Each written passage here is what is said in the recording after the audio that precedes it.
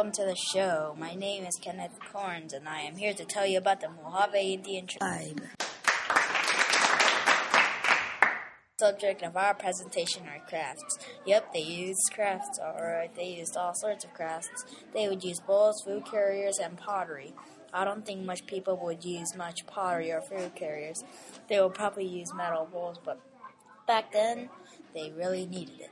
They also used wood and mud, all they can get to make their crafts. I don't think you would go around getting food and putting it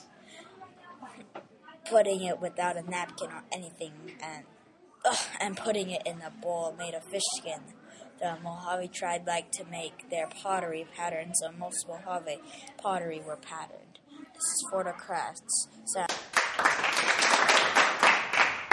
Cheers. The second subject of our show is the toys and games. Now we have advanced technology and everything, so we can play video games and computer games. The Mojave couldn't. We played different kind of games like dice or guessing games. They didn't know anything about video games. Do you think you can live by playing dice or just guessing games? I'm not sure I can. The game I think I will play is football and pole throwing. The Mojave used willow roots as football. In the pole throwing, they would throw a pole through a hoop. The Mojave sure had amazing ways of playing games. The third subject of our show is the Mojave shelter.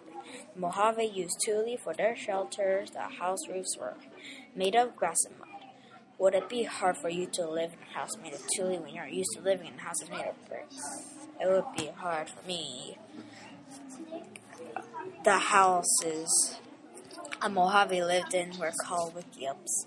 There is another kind of house called the sweat house. Sweat kinds of sounds gross, but it was important for them. They actually tried to sweat on purpose. Why? They did it so they could get their germs out of the house. Well, they have it for the shelter. Everyone, thank you for coming to the show. Everyone.